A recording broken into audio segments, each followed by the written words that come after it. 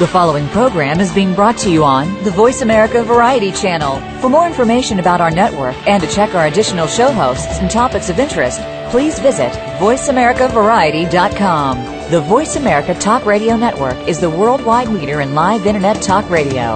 Visit voiceamerica.com. The views and ideas expressed on the following program are strictly those of the host or guests and do not necessarily reflect the views and ideas held by the Voice America Talk Radio Network, its staff, and management. Previously on Soap Central Live. Hello? Liz, are you there? Oh boy, it's 2011. Hello? This is being crazy. Liz, are you there? Okay, so I don't know what's going on with today's show. I don't like crazy soap opera people in general. Oh my gosh, Nancy, you and I are not going to get along. Oh, you know, on a soap, when you get called into your executive producer's office, it's never good. Apparently, after the debacle with some of our technical difficulties, my executive producer, John, is on the line, and he would like to talk a little bit about today's show. I'd like to say that we love the show so much, the network loves the show, and we know your fans certainly demonstrate that they love the show. We're extending it to pick up the show for another year if you'd like to come back. Will the phone lines cooperate this week? Find out when daytime legend Eileen Fulton and the Bold and the Beautiful's Robin Riker join me on Soap Central Live.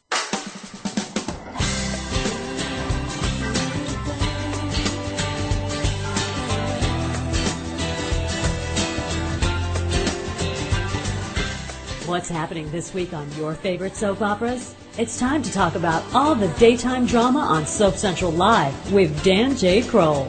Get ready for the latest soap news, scoops, recaps, and interviews with your favorite daytime stars. Now, here's Dan. Hey everybody, and welcome to another edition of Soap Central Live. I'm Dan Kroll, your host, and with apologies to P.T. Barnum, ringmaster for the greatest soap show on earth. I know that I said this last week, but I am so glad to be back here live, even when there are weird little computer gremlins causing me issues. I think it just adds to the excitement. Of course, I want to thank everybody who's tuning in to today's show, be it live or in the archives at soapcentral.com/radio. This is the second show of our second season, and as you heard last week and in the opening just a few seconds ago, Soap Central Live has been renewed through 2012. So that means that we have plenty of time to discuss anything and everything soap, and I say that we should get on with it right now. I've been wanting to have my first guest on Soap Central Live for almost a year now. Somehow we've always managed to just miss each other. For 50 years, daytime legend Eileen Fulton appeared as Lisa Miller, then Lisa Grimaldi, on As the World Turns. Since the show's cancellation, she's kept busy with a one-woman show and a new movie project. I'm pleased to say that she's finally here today to talk to us about all those things and more. Eileen, welcome to Soap Central Live. Well, hello, and I'm very happy to be here. I'm so glad that you're here. It's funny, we had a little bit of technical glitches before the show again, so we'll talk a little bit about that in a second. But let's rewind a little bit, Eileen. And it seems to me that at an early age, you knew that you wanted to be a performer. Is that true, or was there something else that maybe crossed your mind that you thought would be your career path? Oh, I've always wanted to be an actor or an opera singer or a singer. I've always wanted to have a stage. So in all of that, when do you think it was that you finally became an actor, when you could say, I am an actor or actress? Well, the first time was when I was 2, and my daddy was a preacher, and they were doing Good Friday services, and I did not like the hymn that they were singing, There is a Fountain Filled with Blood. And I thought, these people need to be cheered up. So I got away from my mother, ran down to the altar and sang Shortening Bread. You know, just to liven up the crowd a little bit. Well, I was only 2, what did I know? In church, okay. Yeah. So how did it come that you moved from North Carolina to the big city, New York City? How did that come about? Well, we had lived up here. My father was in the Navy during World War II, and so we moved up here, and we lived on Staten Island. And I was just in love with Broadway and the operas and the plays, everything. So I was about 11, I guess, at that time. why not? That's what I've always wanted to do. I've always planned to come up here. And when our glee club in college, at Greensboro College, when we came up to do a concert, I made acquaintances again with some of my mother and father's friends, and they introduced me to Sandy Meisner at the neighborhood playhouse, and I was accepted up here to come to school. That's how I got here. So and would you like to know where I lived? Absolutely. Okay. The Alma Matthews Home for Immigrant Girls on West 11th Street. That's a mouthful. What exactly from the South? I guess that counts, right? That's the same concept. Works for me. So in all of that, North Carolina to Staten Island to the immigrant home on West 11th Street, I guess it was. How did the As the World Turns role come about for you? I got an agent after I got out of the neighborhood playhouse, which is a 2-year course. They gave us all kinds of information about how to go about getting an job or an agent, but that's about it. So I just went down the list that was given to me from A to Z of all the agents. And I got down to the M's. I had to go in and take my pictures and everything. And I walked into William Morris, which is a big agency. And they said, well, do you have an appointment? And I said, yeah, sure. They said, well, with whom? And I said, William Morris. And they said, well, good luck. He's been dead for 30 years. And they showed me the door. So right under William Morris was another M, and that was Bill McCaffrey. So I walked over to his office, tried to get in, and the door was propped up, and I heard him laughing on the other side of the door, and I just gave it a shove, and the door fell open because it was being repaired, and I fell in on my butt. And he was sitting just like you would imagine an agent of a long time ago to be, with his feet propped up on the desk, a cigar in his mouth, and he said, who the hell are you? And I said, I'm a hell of an actress, and my name is Eileen Fulton. And he said, little girl, when they say you have to break down doors, they didn't mean literally. And as luck would have it, he decided that I would be one of his clients.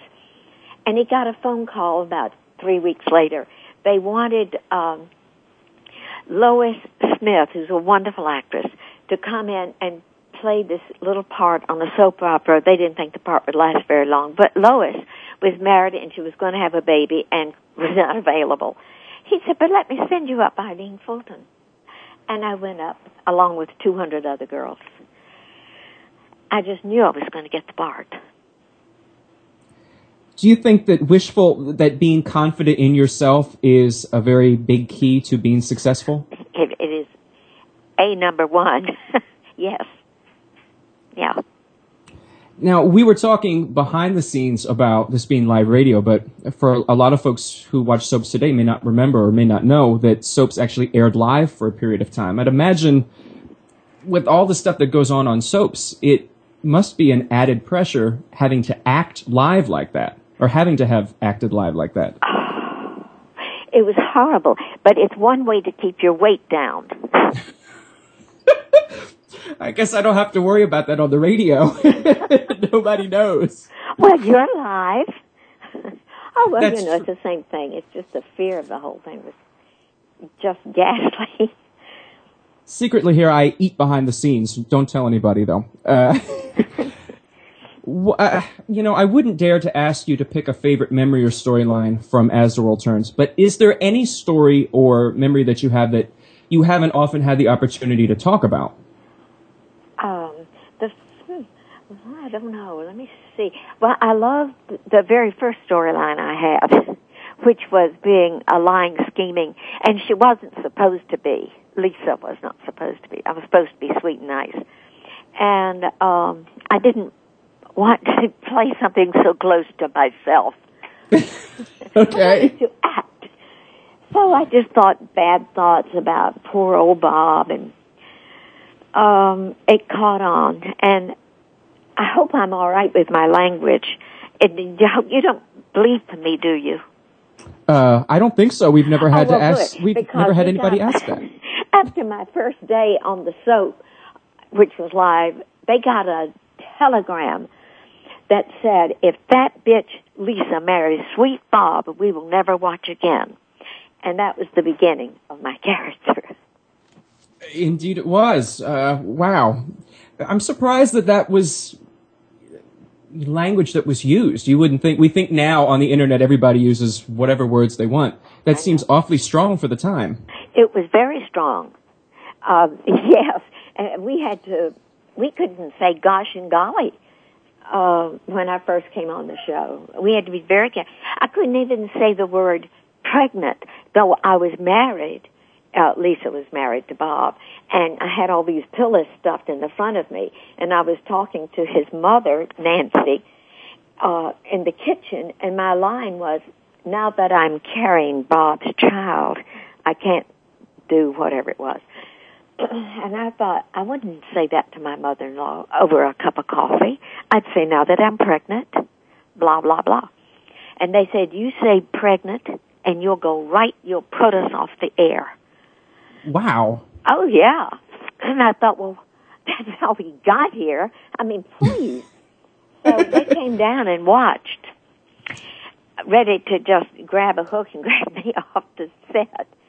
But I just simply, when I got to that line, I just simply looked at Nancy and I said, well, now that I'm like this, and I gave my big fat tummy a pat, and we went on with it. I guess a lot has changed since the first days of soap, certainly. It certainly has. And one of the things that I've heard from soap fans is that they often feel as though the people in charge of the soaps, whether it be the network executives or the writers or the producers, they feel that they're not being listened to. Do you think that that's a fair assessment of what fans are feeling, and is it true? That is true. Yes, I think that's true, because when they started bringing in the focus groups, then they said, oh, well, this is what they want. Let's give them this. If you give everybody exactly what they want, they're going to lose interest. You don't pay attention like that. That is, I mean, you don't pay attention to focus groups. That's not really what my personal life call it, but I think that is a very bad thing. And I think the important thing is to remember that the writers are supposed to be creative and artistic, and you cannot put a rein on that. You have to allow the writers to create the stories they want to do. And when you start saying, well, you can't have that one because we need a hot, sexy fella coming in. I mean, that's just, well, I think that's what's killing the soaps, actually. I honestly understand your frustration, and I can hear it. It seems where you were talking that before something as simple as the word pregnant was taboo, it seems now that any soap characters over, say, 50 having a meaningful storyline is the new taboo in 2011. Why is that? Yeah, that's just so silly. Why is it? I would certainly think that if there's a storyline that involves someone that could be, say, my grandmother or grandfather, I would want to see them happy. I would want to see them have love. I would want to see them live their life. Yes, but I guess they would say that's not, that doesn't pique one's interest. However, your grandmother, grandfather, the older people in your family could have romance. They could fall in love with the wrong person. They could be taken for their money. They could be sick. They could do anything. We are all human beings, and it's about life. Life includes very young, from the time they're born or whenever, life is life. And I just think you have to have a good imagination to be able to write this stuff and not be dictated to. I've noticed in reading up on you, there is certainly so much that shows your creativity. Of course, being a performer, being a writer. Is it a fair assessment to say that you like to keep busy? I have to keep busy? Is that would it be safe to assume that it seems that you're always sort of up to something? Oh, yeah. Definitely. When I began to realize that Lisa wasn't that important to the writers and CBS, I started to write my own books and putting together my club work, and I did a lot of movies, independent films. And there's a new film project, as I teased in the opener. You recently started or finished working on a movie project. Would you care to maybe spill the details of what it's all about? I don't know this movie too well. It's called Life Zone, and it's it was a lot of fun. The only thing is we had to go back to Brooklyn. Now, our studio, As the World Turns studio, was in Brooklyn. That was a long drive from mid-Manhattan to get there. It was very tiresome. And when I got this part in this little movie by Ken Del Vecchio is the producer, I said, well, great, where is it going to be filmed? And he said, in Brooklyn. I thought I was going to have an attack, but it was fine. It was just across the bridge. It is a very serious subject. It was dealing with abortion. Okay. And it has pros and cons all the way throughout. And I am the mother of a woman who is a doctor who can't have children. And I make her feel really guilty for not having kids. I don't know. It's a complicated story, but it actually takes both sides of the coin. I think that goes back to, again, what you were saying about the soaps needing to tell their stories and allow people to live their lives on screen in a way that gets people sort of talking. Right. And I like all different kind of characters. I, just a few years ago, did a movie down in Costa Rica where I played a lesbian. She was a real stomper. Okay. That's sort of I guess that takes you the whole gamut from Lisa to Stomper. Lisa to Lesbo, that's me. All right. I'm not quite sure how this is going to work as a segue, but we'll go for it. Okay. Give it a try. I'll give it a try. When I wanted to have you on last, it would have been our last live show of the year back in December. You were just about getting ready to go on and perform your holiday cabaret show. Now, because there are people who live all across the country, of course, it isn't always possible for someone to get to New York to see you perform live. So can you give us a little bit about what it was that they missed during this holiday show? You mean this last show I did? Absolutely. December 17th, I think it was. I adore having a live audience because it's just great fun. And it's like having a lover. You don't know exactly how it's going to go. I mean, you have a plan, but the audience is your other partner. And I really like that. My name of this show was I Remember, or at least I Try. And that's taken from Sondheim's I Remember Sky. I remember, and so we started out that way. I told some funny stories, and I have also, I'm working to do this on the road everywhere, either as lectures, or I think that's so stuffy, don't you, lectures? No, as talking to a group of people with all these pictures in the background from As the World Turns and from my life, and telling about it, and also singing. I've got songs that go with different things, such as, Stormy Weather is something I really like. We don't exactly bring in a storm cloud, but... That maybe we could work on that. We'll do that for a very special occasion.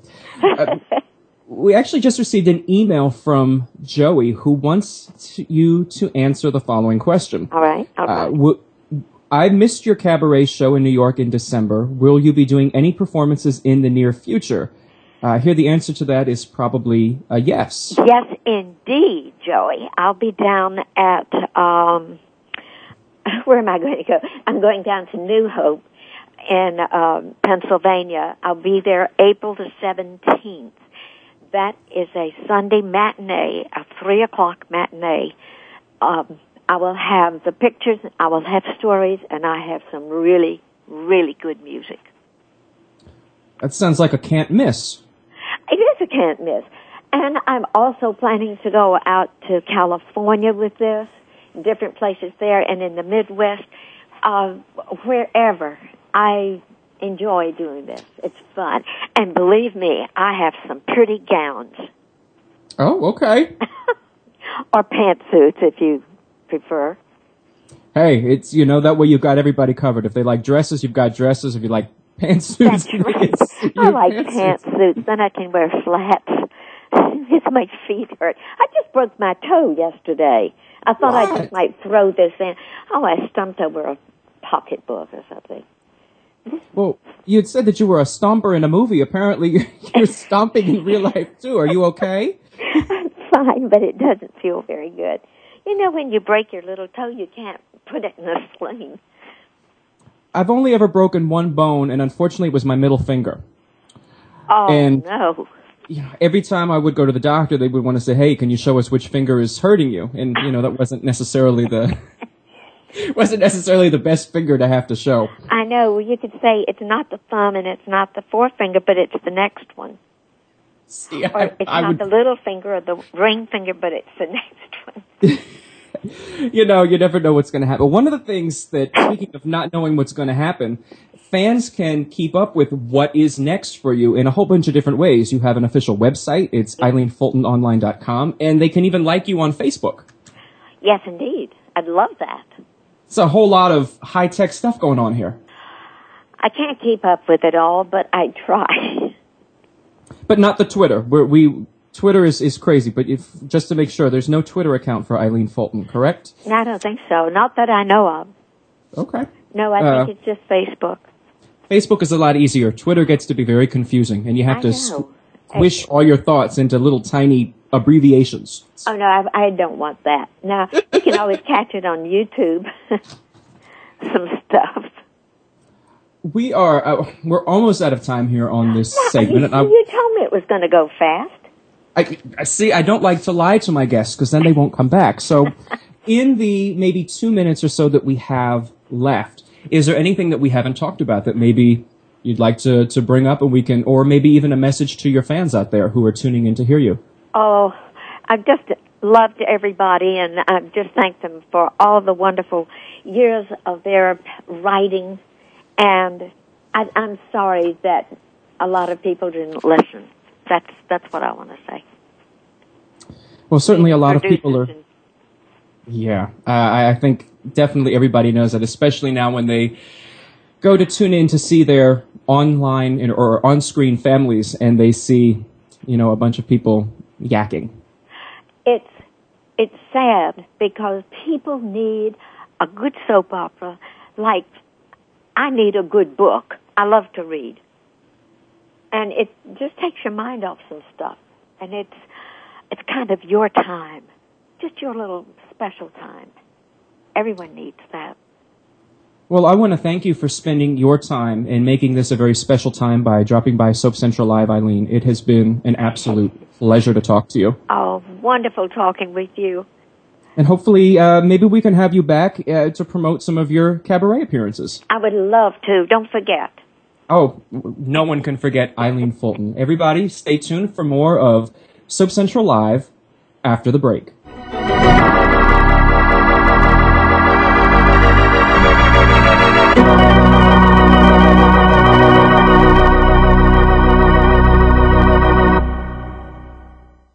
Talk, talk, talk. That's all we do is talk. If you'd like to talk, call us toll-free right now at 1-866-472-5787. 1-866-472-5787. That's it. VoiceAmerica.com.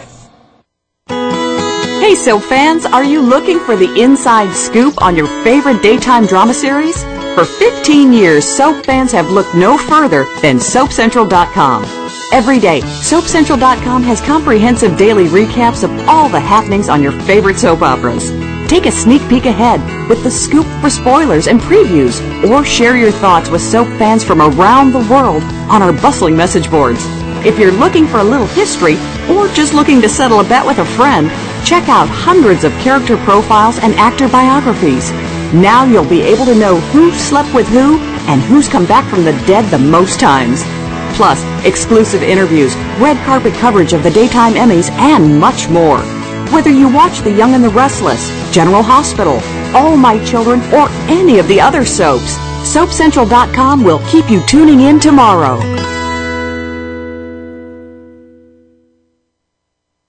Wielding power, shaping environments and outcomes, and making things happen are all essential characteristics of great leaders. Yet these qualities alone are not enough to ensure your success. In a complex world, how do you decide what's most important to you? In your career, your relationships, your finances, your family, in the world around you, in the whole of your life at large?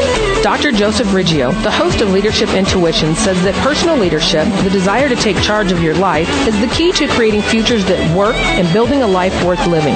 Join Joseph as he reveals the power of uncovering and living your own personal mythology, the key to personal transformation, exquisite performance, and social influence.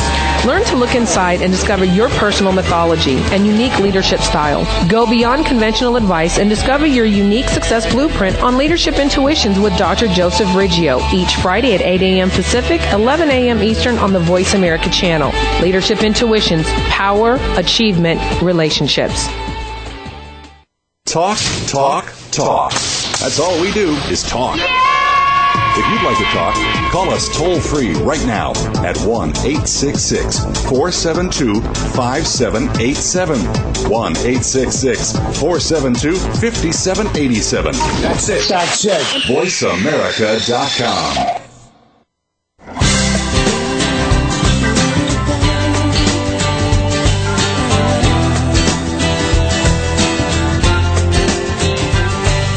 You are tuned in today with Soap Central Live, starring Dan J. Kroll. Do you have a question, a comment, or you just want to dish?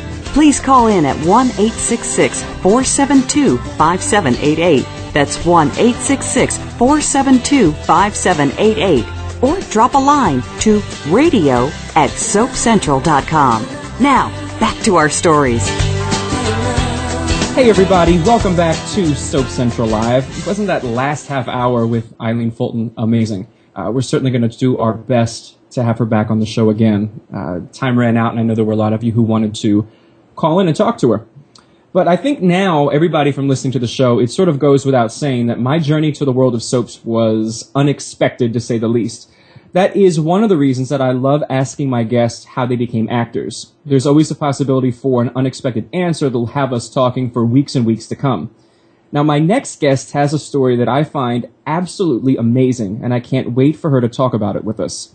To soap fans, Robin Riker is known as Beth Logan on The Bold and the Beautiful, but she's appeared in a host of movie and TV projects, as well as the stage play Cannibals. She's here today to talk about her desire to see that play make the leap from YouTube to something much bigger. Robin, welcome to Soap Central Live. Thanks, Dan. It's great to be here.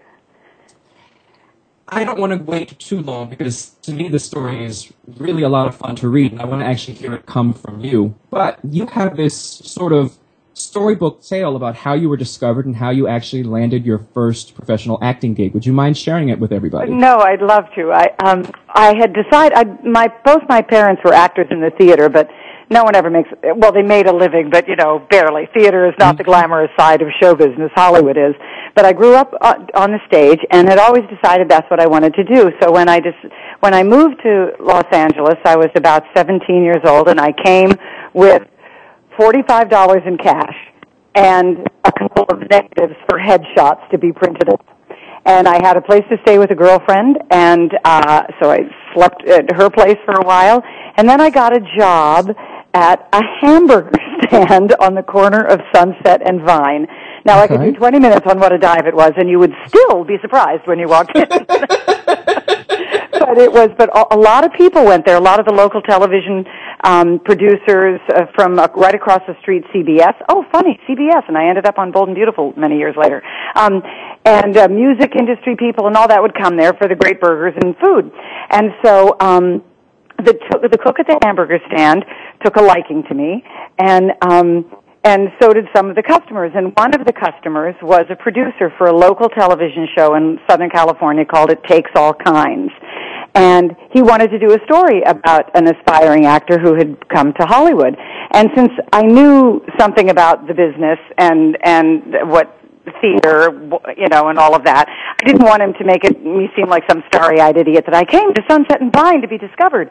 So he did a really nice job with my piece. And so about 2 months after arriving, I had one of the most important things that an actor in this town can have, and that's 10 minutes of film, which is very hard to get. And, right. But it was, it's just sort of the local TV magazine show film, not a theatrical piece.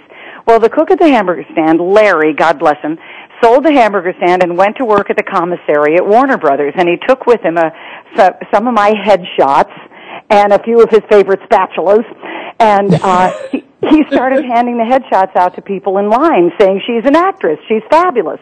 Well, I don't know where he got that idea. He'd never seen me perform anything other than the act of making change. Okay. But he was on my side, and damn if he didn't hand out the picture to a producer of a television show who decided they wanted to have me in to read for a part. And at that time, I had moved next door because the hamburger stand had been sold, and so now I was doing cocktails, at a bar right next door. Big place called Simply Blues, again, corner of Sunset and Vine. And I get a call saying that from this man whose name I didn't recognize, and he had called about 3 times before, but this was back in the day when we had answering services, and I didn't want to ever hurt any guy's feelings, so sometimes I would give them my answering service number instead of my home number if they wanted to go out with me. So I didn't return the call the first couple of times because I thought, oh God. And then he said, "All right, this is Roe Wallerstein. I've left a couple of messages for you. If you don't get over here now, the train will have left the station." So I said to my boss, "It's right over the hill. It's just Warner Brothers. The rush hasn't started yet. I can go over. I'll do the audition. I'll be back before anybody gets here." And he said, "If you leave this place, you don't have a job." So I handed my boss my tray and my apron, and I drove over the hill to Warner Brothers, and I walked into the office, and I did the audition, and the part that I was auditioning for had so few lines that I had to read another character's lines. What? And but I got the job. So I got my first television job with a week's work on a national television show opposite the star of the show, and all from Larry, the cook at the hamburger stand.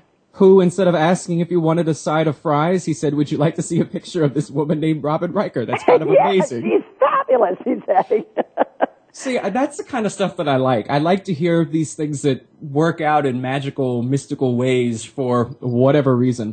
Well, now, me too. And actually, we didn't talk about this before, but I'm just finishing a book. I'm writing a book now about that very attitude. It's called A Survivor's Guide to Hollywood, and it's about keeping yourself open for that sort of magic and possibility, and how you can maintain your sanity and your some peace of mind in this town that really doesn't give a damn about you, So you have to care more about yourself.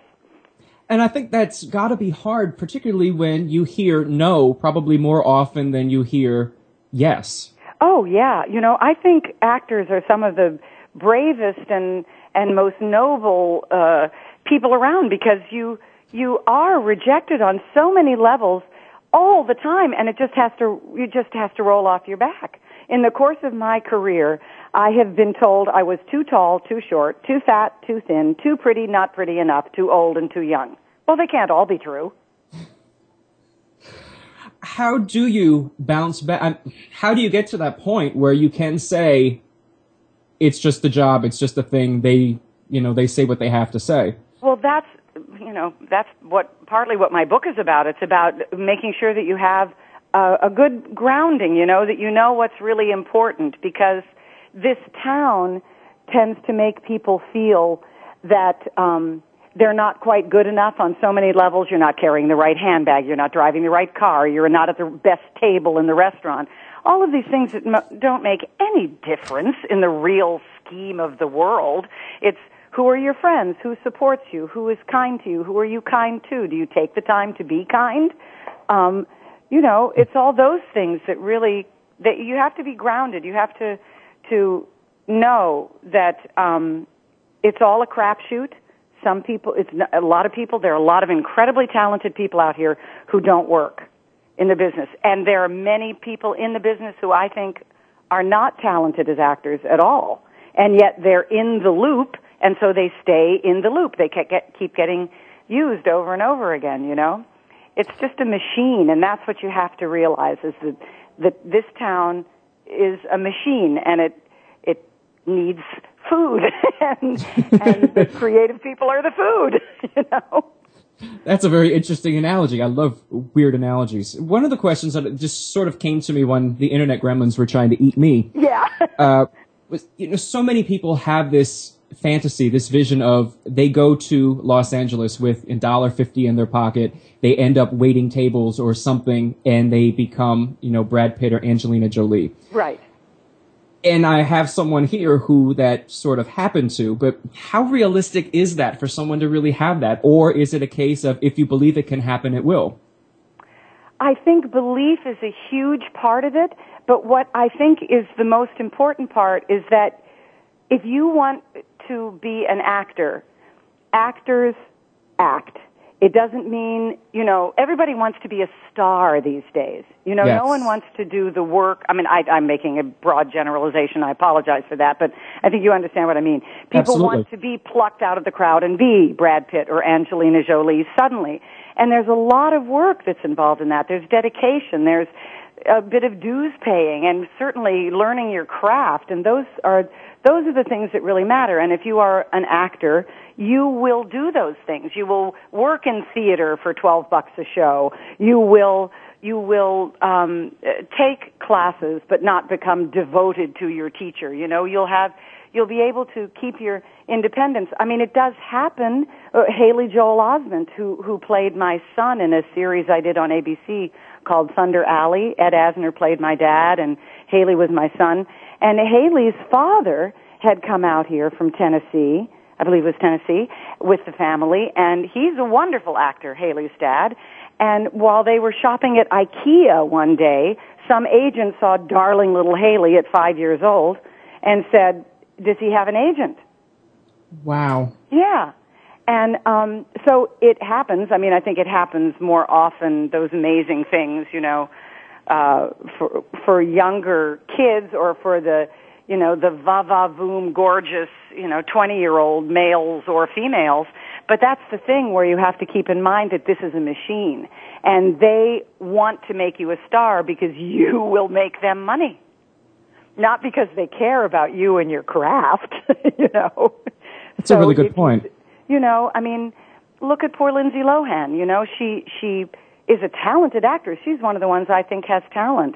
And yet she has just squandered it, and who knows why exactly. Maybe, she didn't have the kind of support or grounding that she needed from her family or whatever, but certainly the friends that hung out with her were kind of basking in her glory and not saying, "Hey, Lindsay, slow down there a little bit. You're headed for a bridge and it's out." I think it's really important, and you make an excellent point with that, is you really have to surround yourself with people who you would want to be surrounded with, who have that same positive energy. You can't, you don't want to have people bringing you down, and I guess, you don't want to be somebody who brings someone else down either. No, and that's critical. And you know what, Dan? I think it's true whether you want to be a plumber or an academician or a school bus driver or whatever it is you do. You need to have people around you who say your dreams are possible.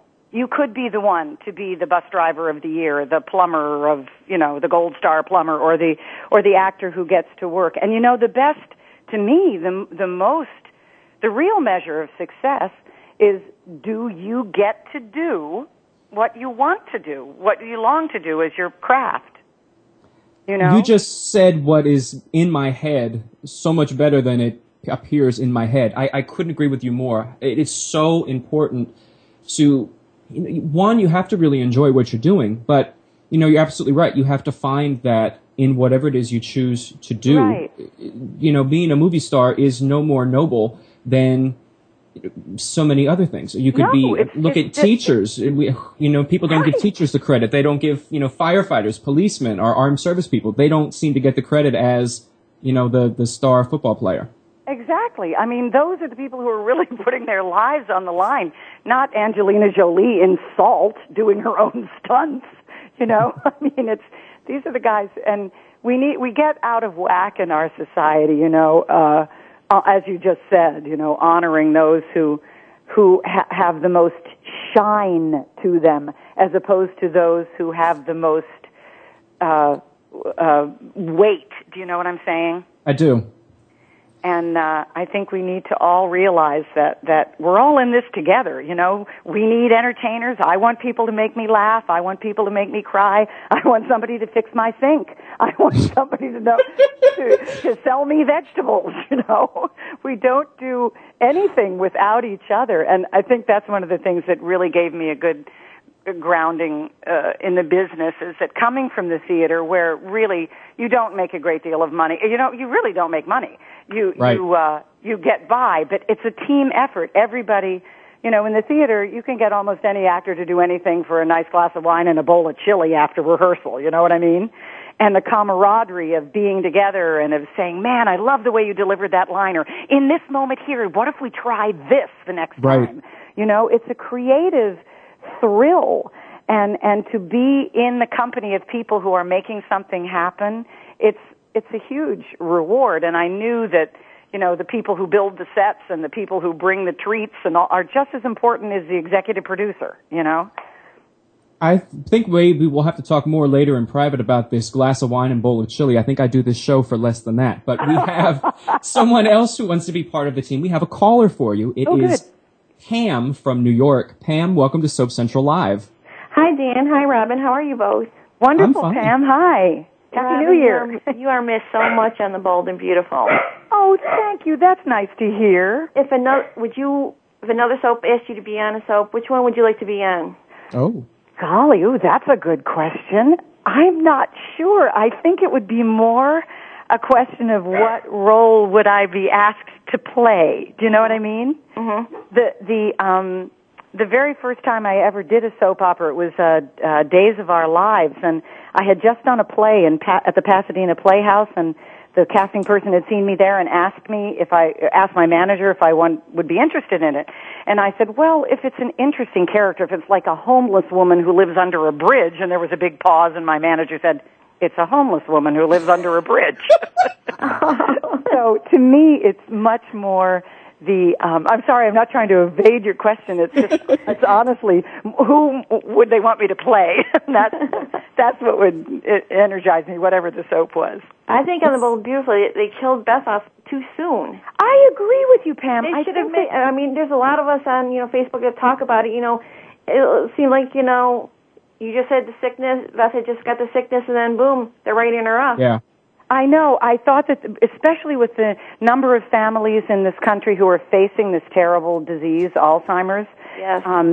It could have been, I think the storyline could have been extended a lot longer and have touched a lot of people, because it's a terrible, lonely thing, and it's touching more and more lives. I think Brad Bell likes to do stories that have some relevance, and I think he just kind of sped through this one. Well, thank you, Pam, for calling in. I appreciate that question. That was a really good question. Thank you.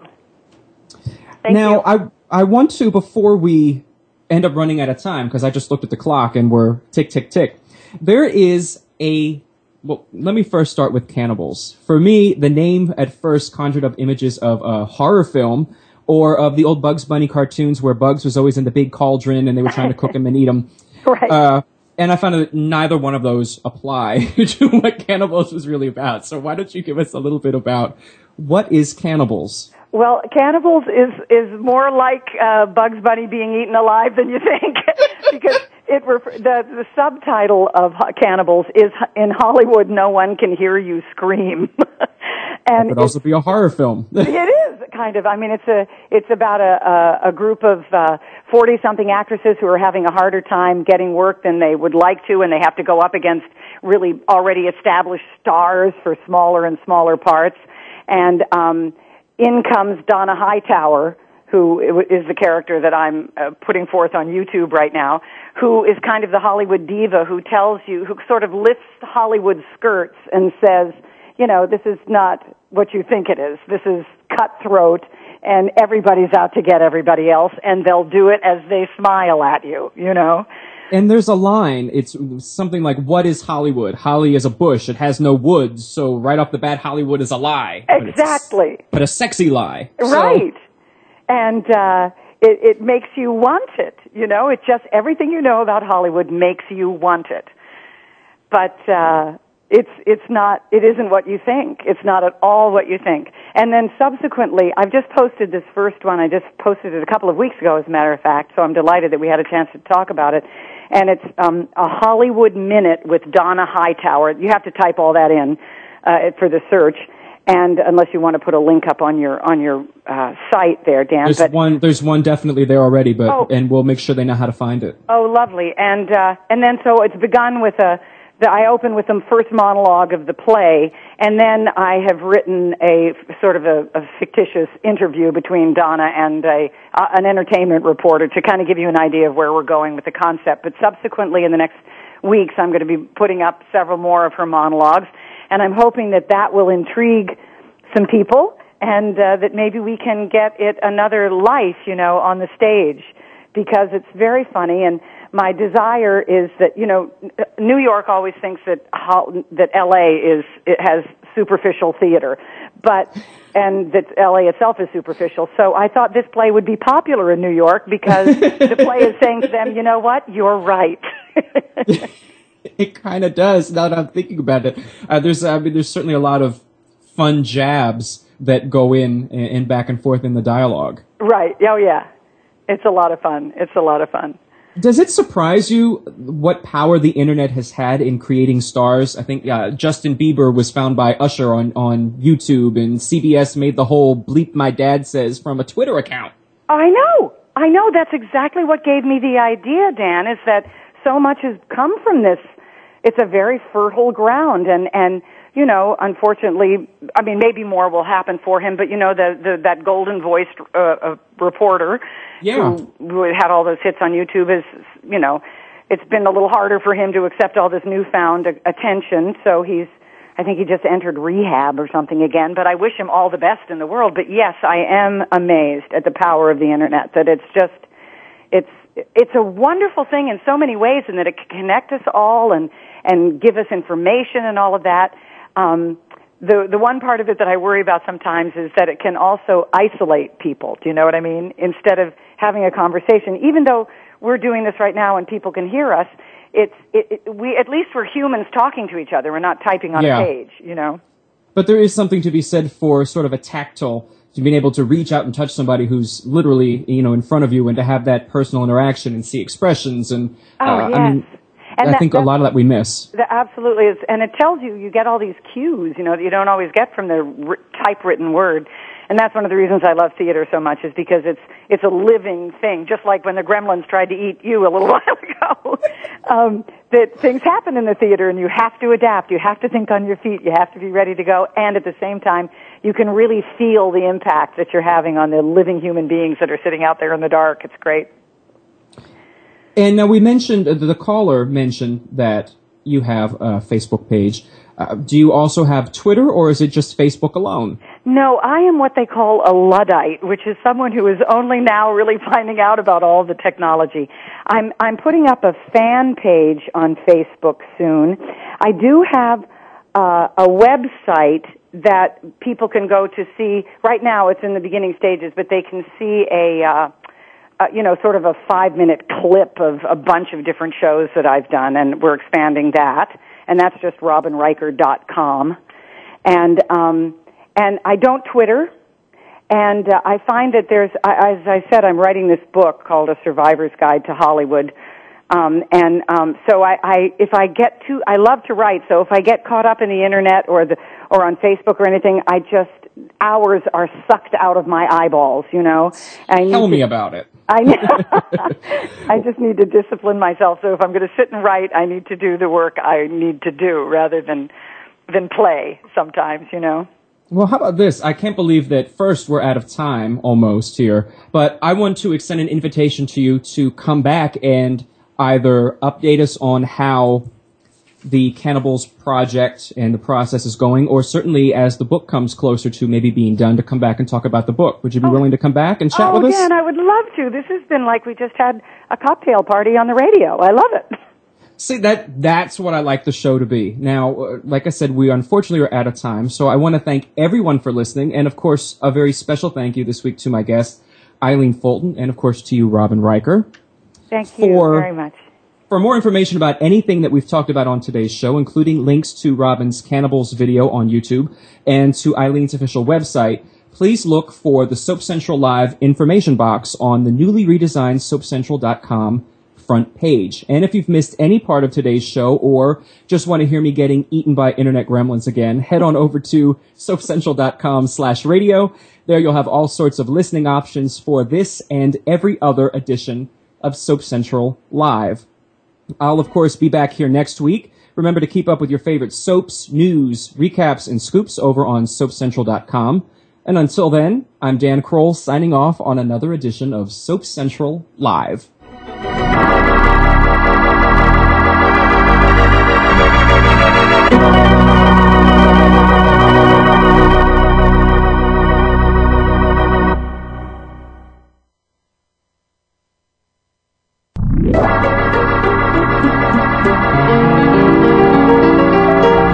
Join us next time for the continuing story of all your favorite soaps. Tune in next Friday at 3 p.m. Pacific Time, 6 p.m. Eastern Time for another edition of Soap Central Live on the Voice America Variety Channel.